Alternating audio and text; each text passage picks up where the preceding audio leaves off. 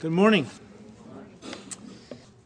Well, if you're new with us, I ask you to hang in there. We have been doing a series on Sunday morning here at Calvary, which we've entitled The Battle for Truth. And in the course of this series, we've been looking at different teachings and different things that have entered the church, which we believe Paul and Peter, James, John, Jude, and Jesus himself warned us to be on guard against in the last days. Now, one of those that we looked at last week was the emerging church. If you're new with us, you may have never heard that phrase before, the emerging church. Well, there's a lot of Christian ministries that are beginning to sound the alarm. If you do a Google search on emerging church, you'll be amazed at what you find. One such ministry said, and I quote, "Based on the reports we hear from our subscribers all over the world, there are many churches on the edge of apostasy. Many are subscribing to the latest postmodern fad called the emerging church, which attempts to reach the emerging generation with a new way of doing church, declaring that worship should now be a mystical and holistic experience using images, candles, stained glass windows, and even darkness to enhance spirituality." End quote. One of the authors I was reading on this subject said that a friend of his said to him one day that she had gone to an evangelical church and she thought she was in a Roman Catholic church because the pastor was crossing himself, and in the church there were icons, candles, prayer stations, etc. in an evangelical church. One of the leaders of the emerging church, in fact, the grandfather of the entire movement, Brian McLaren, pastor and author of the controversial and award-winning book, A New Kind of Christian, a book that expressly argues that the Bible should not be regarded as infallible or authoritative, McLaren seeks unity between Catholics and evangelicals and applauds Chuck Colson for leading the way in this. Of course, Chuck was co-author of ECT, which we'll study or look at in just a moment. But many believe that the emerging church is part of a great revival, where the church, Protestant, Roman Catholic, Orthodox, and evangelical, are all coming together in great unity. These are exciting times, they claim. In fact, in his book Megashift, author Jim Rutz says, and I quote, "A megashift of spiritual power is about to put the world into vastly better shape. A whole new form of Christianity promises to bring a far greater impact than the Protestant Reformation," end quote. And many believe that the emerging church is leading the way toward a global Pentecost, which will see an unprecedented outpouring of God's Spirit upon this world that will save tens of millions of people and bring the kingdom of God to the earth. Even as Leonard Sweet, in his book, Soul Tsunami, enthusiastically declared, and I quote, "God is birthing the greatest awakening in the history of the church. God is calling you to midwife the birth. Are you going to show up?" End quote. Well, many are not so enthusiastic about the emerging church. They don't quite share the enthusiasm as some of these folks do concerning it. In fact, they believe the emerging church is actually a dangerous and detrimental movement. Let me give you just a summary of what the emerging church is, its beliefs and practices. And by the way, there are other churches, many other churches, that are not classically considered emerging churches that have embraced some, if not many, of these same points that I'll just throw out to you. I'm not going to spend a lot of time elaborating. We did that last week. But what's going on in the church today? What do we see happening around us? Well, Scripture is no longer the ultimate authority for many well-known leaders of this what's called New Evangelicalism. The gospel of Jesus Christ is being replaced by humanistic methods that promote church growth and a social gospel. There is more and more emphasis on what's in it for me in the here and now, and less concern regarding the warnings of Scripture regarding the imminent return of Jesus and a coming judgment ahead for planet Earth. More and more Christian leaders are looking for a kingdom of God to be established here on the earth by human effort and deny that Jesus Christ will rule and reign in a literal millennial period that is to come. We are being told that Christianity needs to be reinvented in order to provide meaning for this generation. In order to reinvent Christianity, we are told we need to go back to the past and find out what kinds of experiences were successful back then and then use them to attract people to Christianity today. And so contemplative prayer is a major one on that list. We talked about that in detail last week. These experiences include icons, candles, incense, liturgy, and the sacraments, particularly the sacrament of the Eucharist. An experiential, mystical form of Christianity is being promoted to attract and reach the postmodern generation called the emerging church, which we studied in detail last week. Christianity is being dumbed down as the Word of God comes under attack, and images and sensual experiences are being promoted as the key to experiencing God. Many church leaders are beginning to consider that the Reformation went too far. There is a growing trend towards an ecumenical unity for the cause of world peace that claims there are many ways to God and that Jesus Christ is not the only way. They are re-examining the claims of the church fathers that communion is more than a symbol and for remembrance, and that Jesus actually becomes present in the communion wafer. And finally, many bridges are being established that lead in the direction of unity with the Roman Catholic Church. For these reasons, many Christians don't see the emerging church as revival, but rather as a return to darkness. Now, I feel the need to stop here and just say this. If you're new with us, you need to understand where I'm coming from. I grew up in the Roman Catholic Church. So did my wife. We both went to Catholic school. We enjoyed our years in the Catholic Church as far as schooling was concerned and thought ourselves genuine Christians because we were baptized and confirmed in the church. But it wasn't until we started to read the Bible for ourselves that God opened our eyes and finally delivered us out of the false gospel of the Roman Catholic Church and its false teachings. And I am here to tell you how much I love Roman Catholics. I am not some anti-Catholic and just a Catholic basher. I want to see people delivered out of the darkness and the deception of the Roman Catholic Church, even as God delivered my wife and I. So please bear with me. Please listen with an open heart. You can always come up here and yell at me afterwards. But for right now, please just try to listen to what I'm about to say. Many people believe, myself included, that the emerging church is not revival, it is a bridge. A bridge between the church now and the one world religion under the false prophet. A one world church that the Bible prophesies will come about in the last days, and many believe the Roman Catholic Church will play an integral part in establishing. Now, there are two schools of thought. One school says we are in the throes of the greatest revival the church has ever seen. Others say, no, we are right now confronting the greatest darkness the church has ever seen. Which camp is right? What does the Bible say conditions would be like just prior to Jesus' return? Does the Bible speak of a great revival sweeping the world? Well, let's see.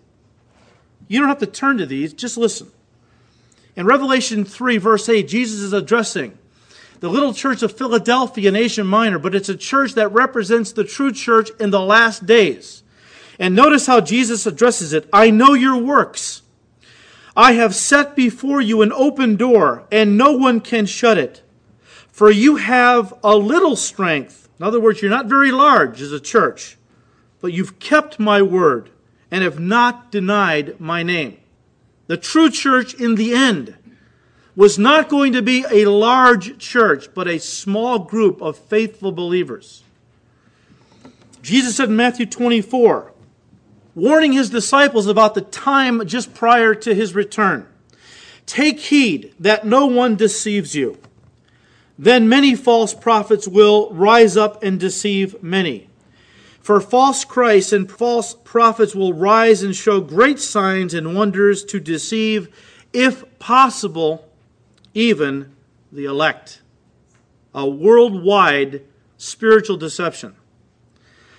In 2 Thessalonians chapter 2, Paul said, "Let no one deceive you by any means, for that day will not come unless the falling away comes first, the great apostasy, and the man of sin is revealed, the son of perdition, the Antichrist." So the time just prior to Antichrist's rise to power would be characterized not by great revival, but by great deception and apostasy in the church. Paul warned us in 1 Timothy 4, verse 1. The Spirit expressly says, "In the latter times some will depart from the faith, giving heed to deceiving spirits and doctrines of demons." So again, Paul is warning us in the last days we would see deception enter into the church that would deceive so many that many would turn from the faith. In fact, Paul went on to say to Timothy, a young pastor, in 2 Timothy chapter 3, that in the last days perilous times would come. And he lists a bunch of things. And then he says, "And men in the church would have a form of godliness, but would deny its power." What is this power? Romans chapter 1, verse 16. Paul said, "I am not ashamed of the gospel of Jesus Christ, for it is the power of God unto salvation for everyone who believes, the Jew first and also the Greek." In the last days, people in the church would become ashamed of the gospel. They would downplay its power to do what? To save. We're going to see that in a moment. And then finally in Revelation chapter 3, verses 16 and 17, again, Jesus is addressing a church in Asia Minor called the Church of Laodicea. But it represents the church, the organized church at the end before Jesus comes back. Listen to how Jesus described it. He said, "Because you are lukewarm and neither cold nor hot, I will vomit you out of my mouth. Because you say, 'I am rich and have become wealthy and have need of nothing,' and do not know that you are wretched and miserable and poor and blind and naked." This is the church in the end. A wealthy church, but a church that was blinded to its own bankruptcy spiritually. A church that Jesus would later say to that very church, "Behold, I stand at the door and knock. If anyone inside you opens the door of their heart, I'll come into you and dine with you." Jesus Christ was not even in this church. He was knocking to get in. Well, you remember how the disciples came to Jesus one day and said, "Lord, what are going to be the signs of your coming in the end of the age? What is the world going to be like just before you return to the earth?" And Jesus likened it to the time before the flood in Noah's day. And like the days of Sodom and Gomorrah, not a time of great revival, but a time of great wickedness, where only a few would be obedient to the Word of God.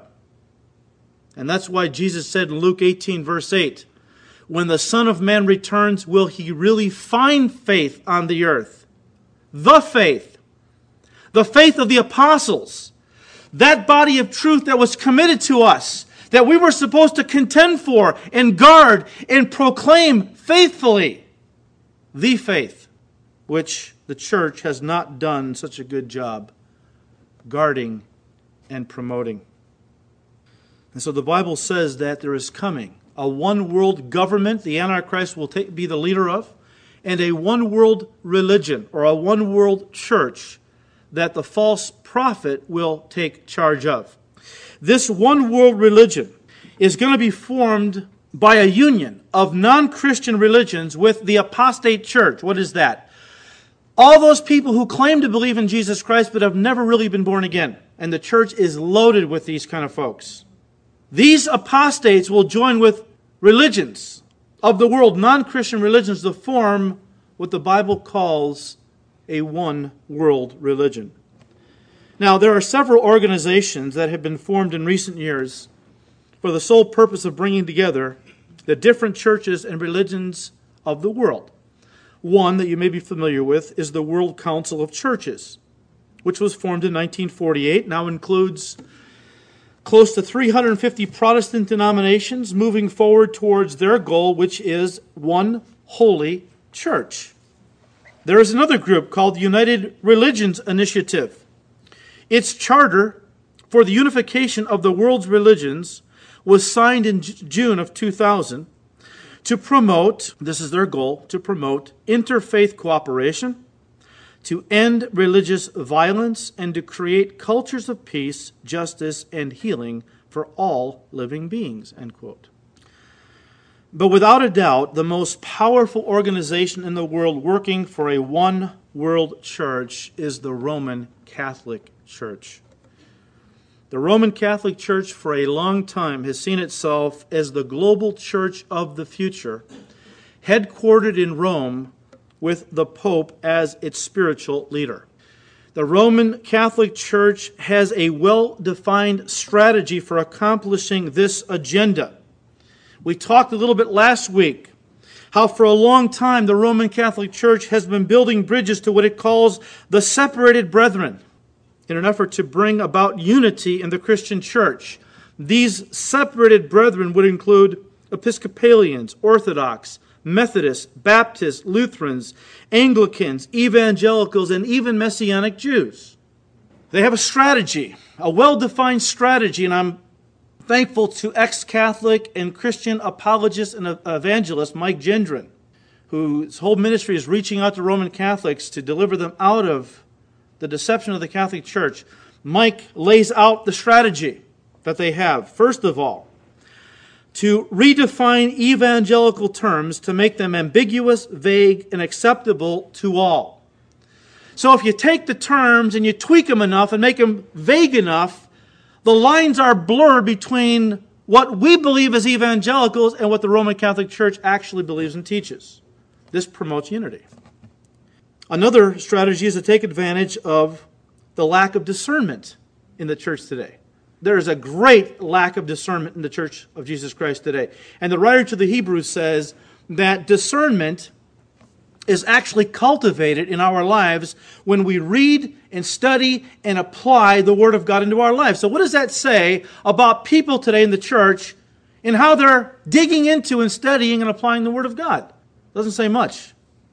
Another one is to cover the Roman Catholic gospel of works with a veneer of truth. Now, there's a lot that the Roman Catholic Church teaches that is true. It's that part that is not true that gets you. I mean, the Roman Catholic Church teaches that salvation is by faith plus your works. You can't get saved unless you are baptized, in good standing in the church, you keep the sacraments, you go to Mass, indulgences, and probably even purgatory when you die, because you probably won't gain enough good works in this life. All of this is necessary for you to be saved. The Bible teaches that we have been saved by grace through faith, and that not of yourselves. It is the gift of God, not the result of our good works, lest any should boast. God does not want us in heaven all boasting about how great we were on the earth, that we earned heaven. He wants us to fall at the feet of Jesus in humble gratitude and praise for the work that He did on the cross in saving worthless, helpless sinners such as we.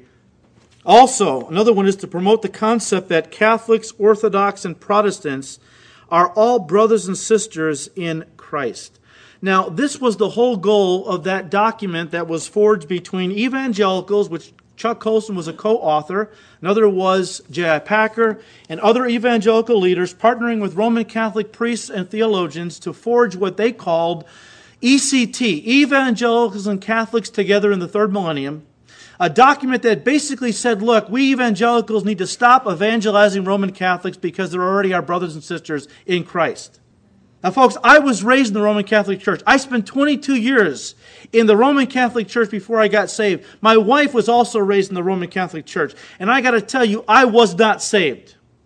Even as all of you here, no doubt, who were raised in the Catholic Church will also testify to the fact that you went through the sacraments, you were baptized and confirmed, you went to Mass, but you didn't have a clue to the true gospel of Jesus Christ. But here comes a group of evangelicals and partnering with Roman Catholic theologians and priests to say, look, we're all one happy family in Christ. Let's stop evangelizing Roman Catholics. I'm glad the person that evangelized me didn't feel that way. Also then to urge separated brethren to come home to the Holy Mother, the Roman Catholic Church, for what they call the fullness of salvation. Even though, after the Reformation, these so-called separated brethren were labeled heretics by Rome and killed by the tens of thousands and their property was confiscated, I guess that was just a big mistake. Now the Catholic Church says, no, they're separated brethren.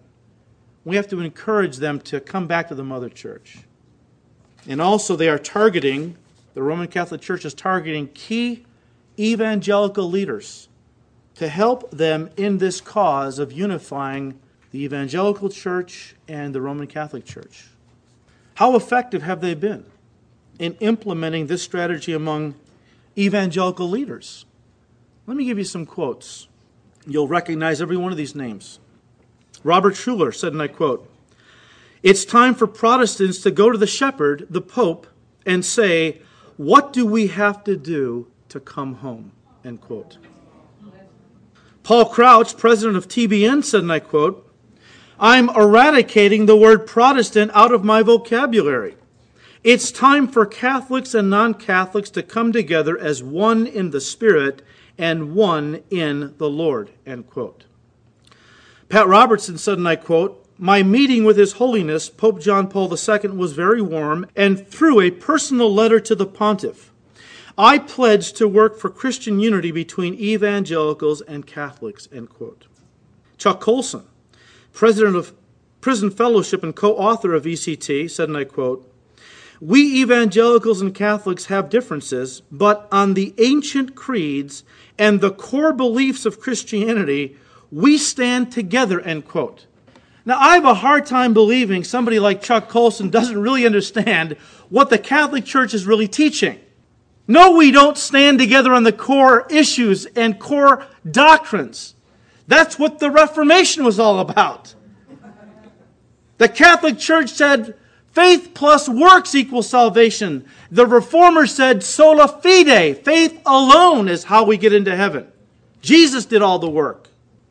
Jack Van Impe said, and I quote, "Pope John Paul II is a strong defender of the faith." End quote. And here's one I thought you might be interested in. "I have found that my beliefs are essentially the same as those of Orthodox Roman Catholics." Billy Graham. In fact, Billy went on to praise Pope John Paul II as a preacher of the true gospel and for his strong Catholic faith, hailing him as, and I'm quoting Billy, "the greatest moral and spiritual leader of the last 100 years. He went on to say, "I don't know anyone else that I could put as high as he is. He's traveled the whole world spreading the Catholic faith. He and I agree on almost everything." End quote. Now, I respect Billy Graham immensely. In fact, I respect a lot of people that are getting involved with the Roman Catholic Church. I just don't understand it. I don't get it. Does Billy Graham really understand all the Catholic Church and the Pope are teaching? I have to wonder. One ex-Catholic author and apologist had this to say about John Paul II. He said, "John Paul said he represented Jesus Christ, yet he lived in stark contrast to the Savior, who had no place to lay his head. The Vatican is extremely wealthy." On several occasions, the Pope denied that Jesus Christ was the only way to the Father. He foolishly proclaimed, If God is the one true God, he must save all people. A year later, he pronounced all who seek God with a sincere heart, including those who do not know Christ and his church, contribute to the building of the kingdom. So, really, you don't have to be a Christian. You don't have to believe in Jesus Christ. As long as you are sincere, God will accept your sincerity and bring you into salvation. Pope John Paul II also denied the sufficiency of Christ's sacrifice by declaring punishment for sin could be remitted, listen, by abstaining from unnecessary consumption of tobacco or alcohol and donating a proportionate sum of money to the poor. So he claimed basically that you could buy your forgiveness, earn your salvation by staying away from tobacco and alcohol and giving large sums of money to the poor. His perverted theology was also reflected in this pronouncement. He said, "Hell is not a punishment imposed by God, but the condition resulting from attitudes and actions which people adopt in this life." So there is no literal hell. Hell is right here on the earth. Hell is what you enter into when you harbor bitterness and unforgiveness in your heart. That's hell. No, that's not hell. And finally, and he said many other things, when he addressed the Muslim leaders in 1998, he said that there is, quote, "a common spiritual bond that unites us," end quote. Well, there are so many evangelical leaders that are saying things and partnering with the Catholic Church. I just have a hard time getting my mind around it. Roger Oakland, founder of Understand the Times Ministry, said, and I quote, "This spiritual myopia has driven Rick Warren to make alliances with and promote, for example, Roman Catholicism, as his purpose-driven teams train them to fill up their churches. This was surprising to us at first, but it seems in recent years, Rick Warren has discovered that there is very little difference between Roman Catholicism and evangelicalism. Rick said, and I quote, "Growing up as a Protestant boy, I knew nothing about Catholics. But I started watching ETWN, the Catholic channel, and I said, well, I'm not as far apart from these guys as I thought I was, Oakland goes on to say, does Warren even realize that the core reason for the Reformation was the irreconcilable difference in the way that Catholics and the Reformers viewed the gospel itself? He said, brave people bled and died for the great difference that Warren no longer sees," end quote. And he's not the only one by any means. But Paul the Apostle warned us. He tried to warn us of what would happen in the church in the last days. In 2 Timothy chapter 4, verses 3 and 4, Paul said, "For the time will come when they," and he was talking about people in the church, "would not endure sound doctrine, but according to their own desires, because they have itching ears, they will heap up for themselves teachers. And they will turn their ears away from the truth and be turned aside to fables."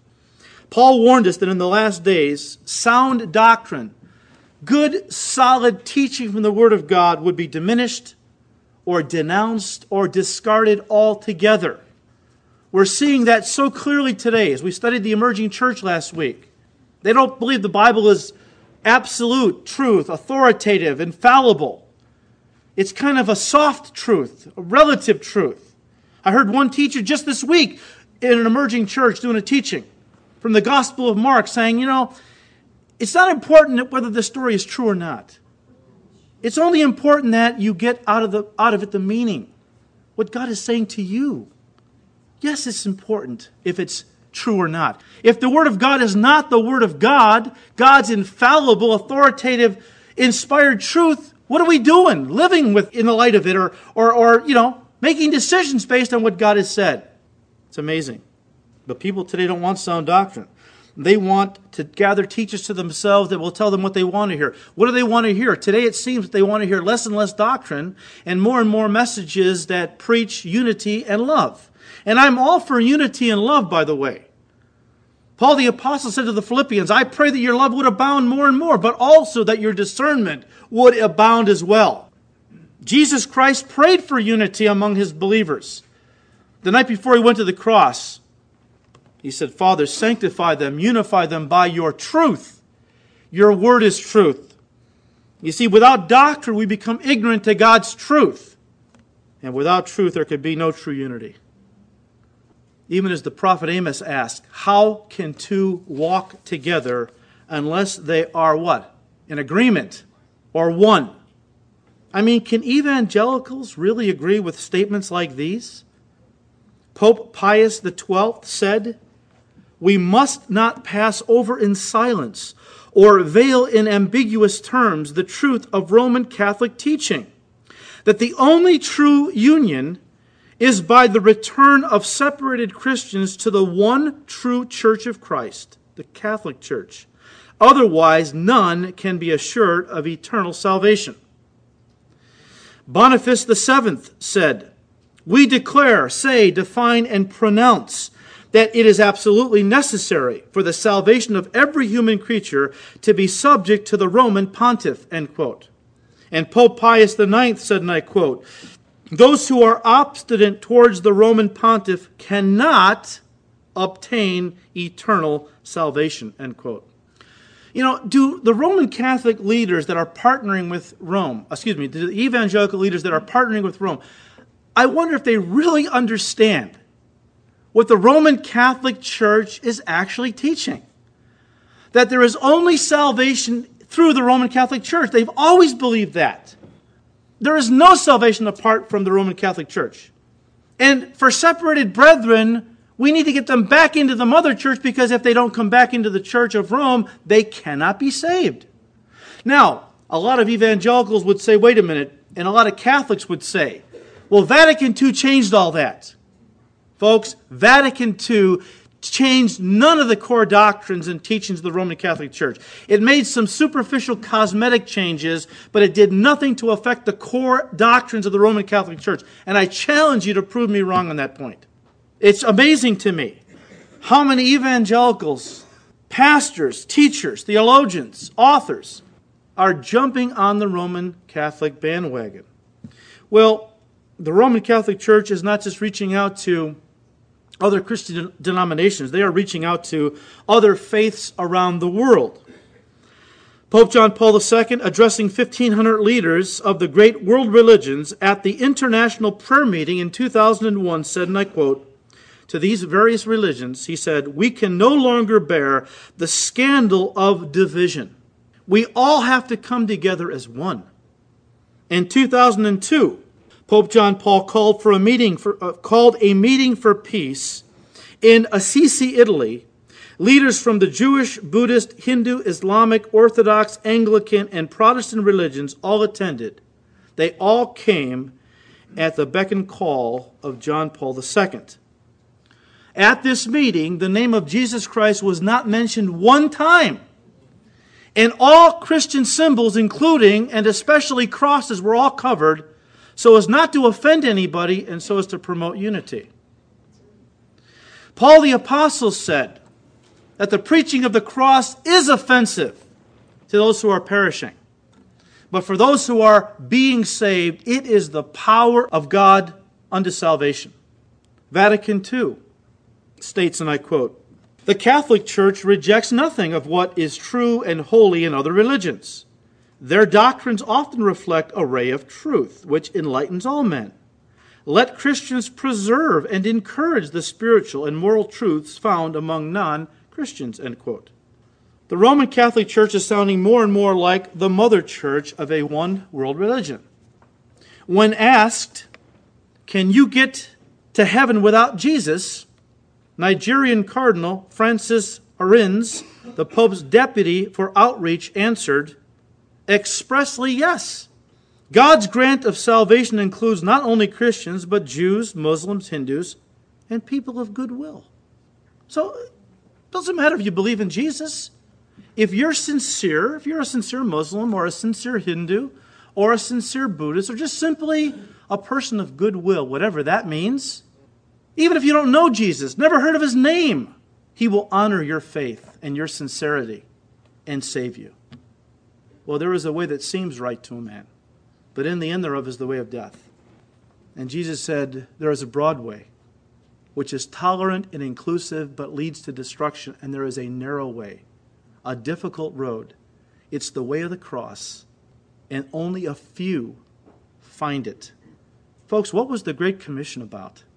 If everybody who was just sincere to the faith that they grew up with is saved, why did millions of missionaries die over the centuries who were so burdened to reach souls for Christ that they would go into remote areas with vicious tribal peoples because they wanted to see these folks reached with the gospel and saved? And they died in bringing the truth to these people in darkness. What was the Great Commission for? If anyone who is sincere gets into heaven. But believe me when I tell you this is being echoed by many Christian leaders today, men like Dallas Willard and even Billy Graham. I just heard with my own ears, I could let you listen to it, an interview on a Christian radio show where Robert Schuller was interviewing Billy Graham. And Billy Graham, I heard with my own ears say, look, he believes that if a person is sincere and they live up to the light that they have, no matter what religion they belong to, and if they've never heard the name of Jesus Christ, he believes that Jesus will honor that faith and will save that person. And Schuller stopped and said, am I hearing you right? Did you actually say this? And he repeated it. And Billy said, yes, I believe that. And Schuller was all excited and said, that's a wonderful thing. God's grace is very wide, isn't it? Yeah, it's the broad way. But it isn't God's grace. It's a false gospel that's being promoted in the last days. And I'm shocked that people who ought to know better are beginning to say that you don't need to believe in Jesus Christ to get to heaven. They are, in essence, ashamed of the gospel. Even as Paul said, I am not ashamed of the gospel of Jesus Christ. It is the power of God unto salvation for all who believe. But you have to believe in Christ. To the Jew first and also to the Greek. Well, John Paul II was very much into promoting world unity with regard to different religions. On more than one occasion, he gathered together at the Vatican for prayer. And you think I'm making this up? I'm not. Witch doctors, spiritists, animists, Hindus, Buddhists, Muslims, and other leaders of world religions declaring that they were all praying to the same God and credited their prayers with generating, these are his words, a profound spiritual energies that he believed would create a new climate for world peace. Do you remember when we were doing our look at the New Age movement a few months ago? And we mentioned something that took place in the mid-'80s where New Age people from all over the world decided that they could all visualize world peace. On the same day, at the same moment, 12 noon Greenwich Mean Time, and they believed that if they all visualized world peace at that same time, it would create a critical mass of consciousness that would catapult the world into a new age. It was called the harmonic convergence. Now, I'm not saying that Pope John Paul was a New Ager, but he's sounding very New Age here. We can just get enough people together, world religious leaders together, no matter what they believe, and we can all pray, because we're all praying to the same God, right? If we get enough people together, it will catapult the world into a new day of peace. After the first service, somebody came up to me and said, I got shivers up my spine. What do you mean? He said, today is the very day that Pope John Paul II died. And he claimed that this present Pope, Ratzinger, has said, at exactly the moment that John Paul II died, he is going to offer a prayer for world peace, a prayer that he believes will bring the world into a time of peace and prosperity. Well, you know, in John 17, Jesus said, Father, I don't pray for the world, but those whom you've given me out of the world. And Jesus never told us as Christians to pray for the world. He never told us to clean up the fish pond. He only told us to fish in it. He's going to take care of the world when he returns. All right, so this unity that's being promoted among Christian faiths and religions, different religions around the world. You say, well, how is this going to happen? Well, I think there's going to be some focal points, some focal points of this unity. John Paul II said, and I quote, the Catholic Church endeavors to gather all people and all things into Christ, so as to be for all an inseparable sacrament of unity, expressed in the common celebration of the Eucharist. The Eucharist. I believe the Eucharist is going to be one of the focal points in the unity of the world church. John Paul II also called for a missionary vision centering on a rekindling of amazement focused on the Eucharist to bring the world to the Eucharistic Jesus. You're going to hear more and more about this Eucharistic Jesus, who is a false Jesus, by the way, another Jesus, as Paul talked about in 2 Corinthians chapter 11. But you're going to be hearing more and more about the Eucharistic Jesus as time goes on. In fact, you'd be amazed right now to realize how many Christian leaders are becoming enamored with the Eucharist. I'll give you one. Dr. Robert Webber, a respected evangelical professor, author, has authored over 40 books, been teaching in Christian universities for many, many years. And in his book, Ancient Future Evangelism, he had this to say about what he thinks the church will look like in 25 years and the place the Eucharist will play in that future church. And I quote, "A brief glance at the teaching of the Eucharist from the pre-Nicene period provides insight into the early church's understanding. The fathers taught, the church fathers, that continual spiritual nourishment was provided to believers at this great feast. First, he said, it is clear from the writings of Justin Martyr in the middle of the 2nd century that this is no empty symbol. Christ is really present in the bread and wine. He feeds us in the remembrance of his salvation. He feeds us through his presence, which is accomplished through prayer." End quote. The Roman Catholic Church believes and teaches that during the Mass, the wine and the wafer are actually turned into the literal body and blood of Jesus Christ, which when you then take and eat, you gain some spiritual power and strength because you're feeding on Jesus' literal body, drinking his literal blood. It's called the doctrine of transubstantiation. And it's amazing how many evangelicals are becoming enamored now with this whole idea. Pope John Paul wrote a book. It was highly praised by 250 evangelical leaders. Listen to what he wrote in this book. He said, "Baptism and the Eucharist create in man the seed of eternal life." Of course, it rejects entirely the sufficiency of Christ, his sacrifice for us, and his victorious, triumphant cry on the cross, "It is finished." The work of salvation is done. For you to benefit from it, all you need to do is to receive it by faith. However, Vatican II begins this way. "It is the liturgy through which, especially in the divine sacrifice of the Eucharist, the work of our redemption is, get this, still being accomplished." You see, Rome has always taught that anyone who dares to confess and believe that they have everlasting life right now, Rome anathematizes them in the strongest terms. What does that mean? Condemns them to the lowest hell. Not even the Pope himself knows if he has eternal life. He won't know that until he dies and stands before the Lord. He might have to go to purgatory for a while. And any Pope who says, and none of them would, of course, but any Catholic, including the Pope, who says that they have received Jesus Christ and have eternal life, are to be condemned to the lowest hell. Even though when John wrote his first epistle in chapter 5, he said, "This I have written to you, who believe in the name of the Lord Jesus Christ, that you have everlasting life. And this life is in the Son. Whoever has the Son has everlasting life."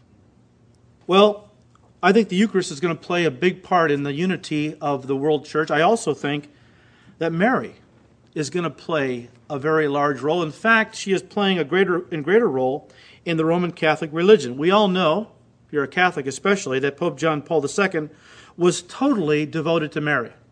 Totally.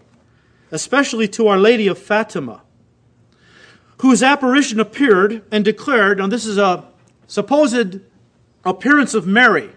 This apparition appeared and declared this. This is what she said.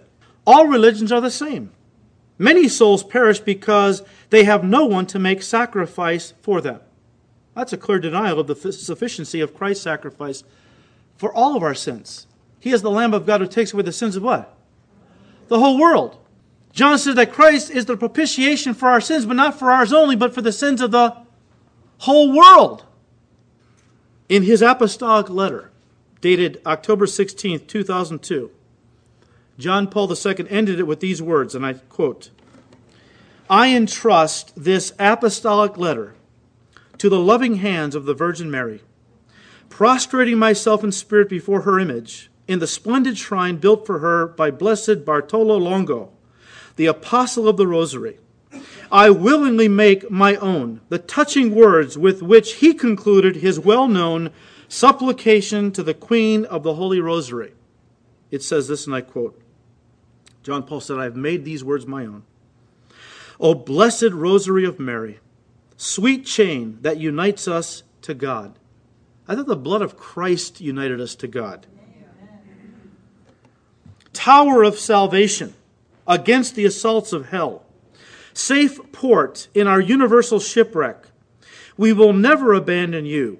You will be our comfort in the hour of death, yours our final kiss as life ebbs away, and the last word from our lips will be your sweet name, O Queen of the Rosary of Pompeii, O dearest Mother, O refuge of sinners, O sovereign counselor of the afflicted," etc., etc.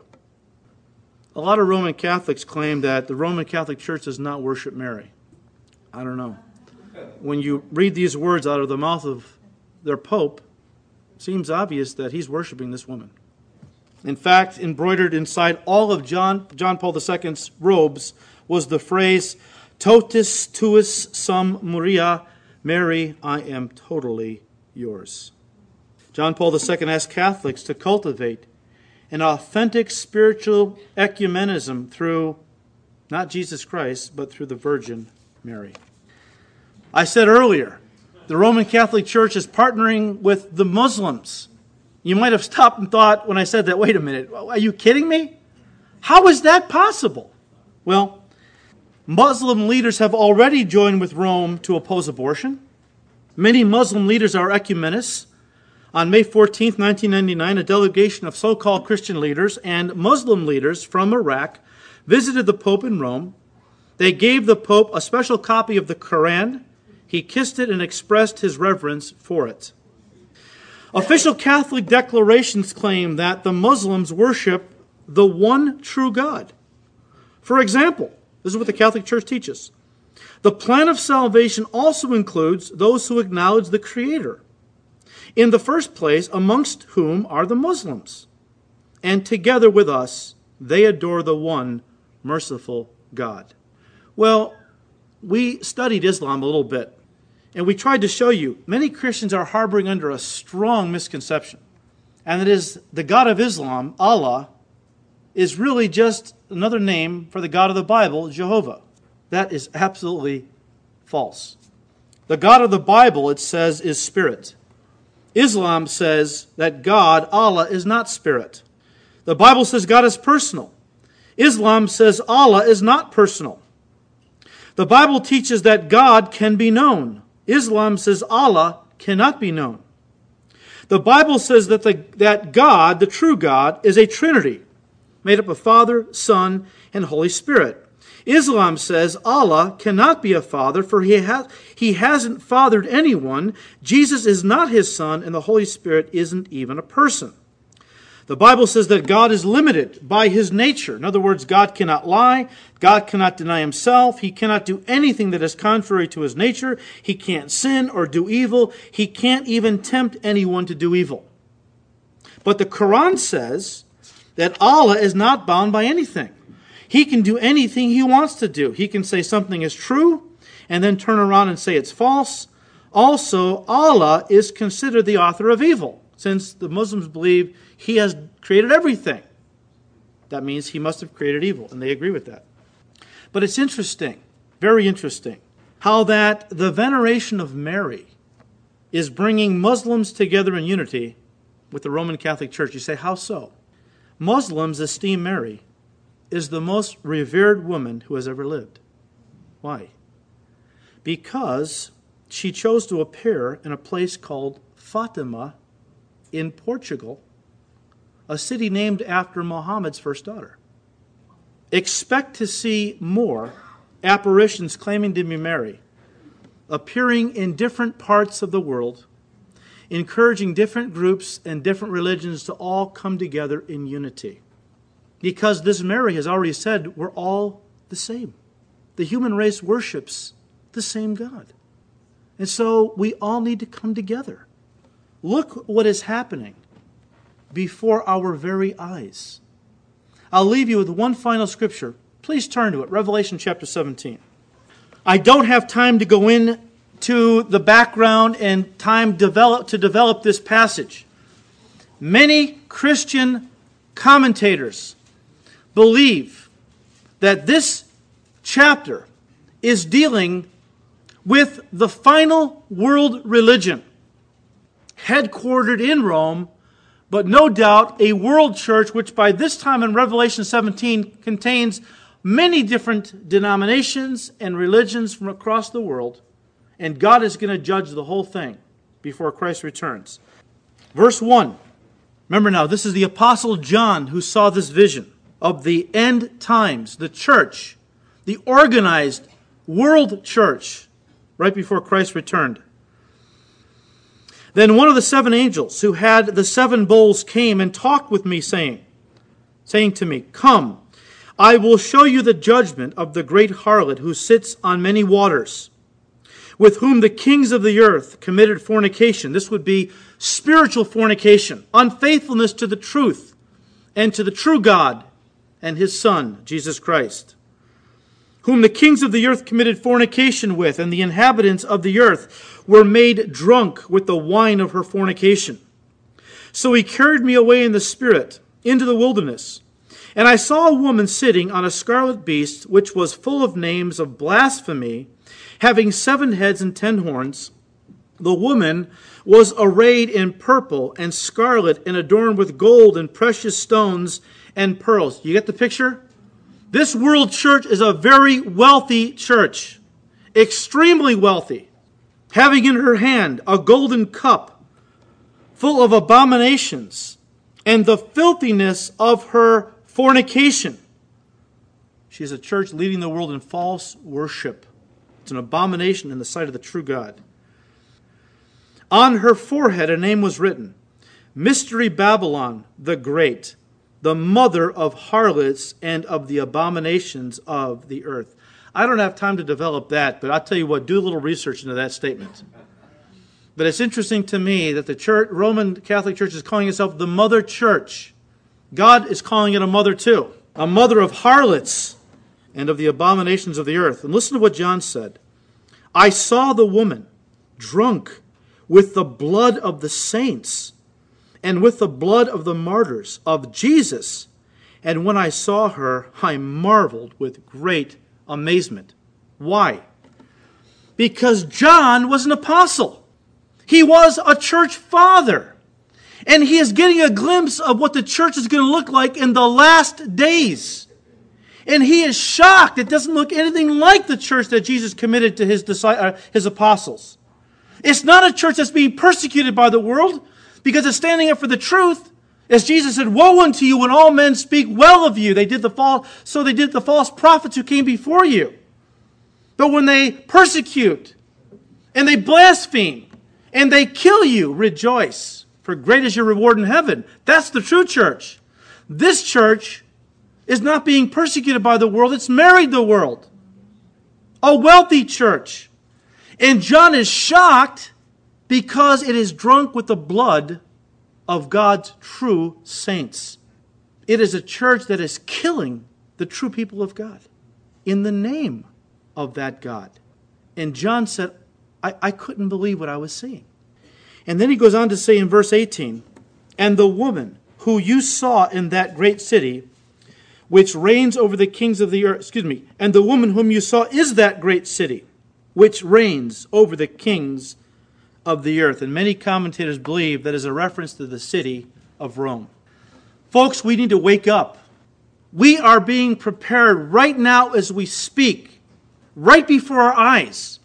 The church, the apostate church, is being drawn into what is the beginnings of a global, one-world religion that will include many different religions and Christian denominations, I believe headquartered in Rome with the Pope as its spiritual leader. We are living in the last days. Jesus Christ is coming back soon, and God is calling a people to Himself out of the Catholic Church, out of the Protestant. Don't think that the Protestants are any better in many ways. There are a lot of people in Protestant churches who go to church, have a form of godliness, but have never really bowed the knee to Jesus Christ, have not given their lives to Christ, who are doing their own thing, and yet come to church once a week and give Him lip service. Look, there is a lot of hypocrisy and apostasy throughout the entire church, Protestant, evangelical, and Roman Catholic and Orthodox churches. And Jesus Christ loves them all, but is calling out for Himself a true church. Because what will be left is going to be an apostate church that will join forces with other religions in the world to form a one world religion, which will be a world church that will be judged by Jesus Christ before He comes. We are seeing it forming before our very eyes. But take heart, because I always think of the words of Elijah, who lived at a time of great apostasy in Israel, where everybody, it seemed, was worshiping Baal and Ashtoreth, the kings of Israel. The prophets, the priests, had all turned, it seemed, to idolatry. And at one point, Elijah fell in the presence of God and said, God, kill me. I can't bear to see it anymore. I can't bear. I'm the only one left of those who have not turned to idolatry, Lord. I'm the only one left who truly loves you and keeps your word. And what did God say to Elijah? He said, Elijah, take heart. I've got 7,000 in Israel who have not bowed the knee to Baal nor kissed his image. 7,000 is not a lot when you compare it to a whole nation. In the last days, the Bible does not talk about a great revival that will sweep the world. It talks about great apostasy and deception that will sweep the church and the world. And only a few would walk in truth and would stand up for the truth. May God give us grace to stand up for the truth. These are perilous times, as Paul said to Timothy. In the last days, perilous times would come. We are in those perilous times. We must stand for truth and speak the truth in love. Speak it in love, but speak the truth. Even if it offends. If you love somebody, you will tell them the truth, even if it does offend them. We don't want to see anyone going to hell because they were clinging to a false hope. May God give us the grace to be and to remain in that faithful remnant, that we might hear our Lord and Savior Jesus Christ say to us someday when He comes for us, well done, good and faithful servants. You've finished the race. You've kept the faith. Now enter into the joy of your Lord. Father, we thank You that You have given us Your truth. Your word is truth, Father, and You told us in Your word what we could expect to see in the last days. Why have so many missed it, Lord? Why have so many Christian leaders missed the obvious warnings and are following after false doctrine and false alliances in the name of unity? When You said that unity, true unity, can only happen when it's based on the truth. And Lord, give us grace to walk in the light of Your truth. It is a lamp unto our feet and a light unto our path. And if we walk in its light, we will never stumble in darkness. Give us the grace, Father, to do that in these last days. For we ask all this in Jesus' name. Amen.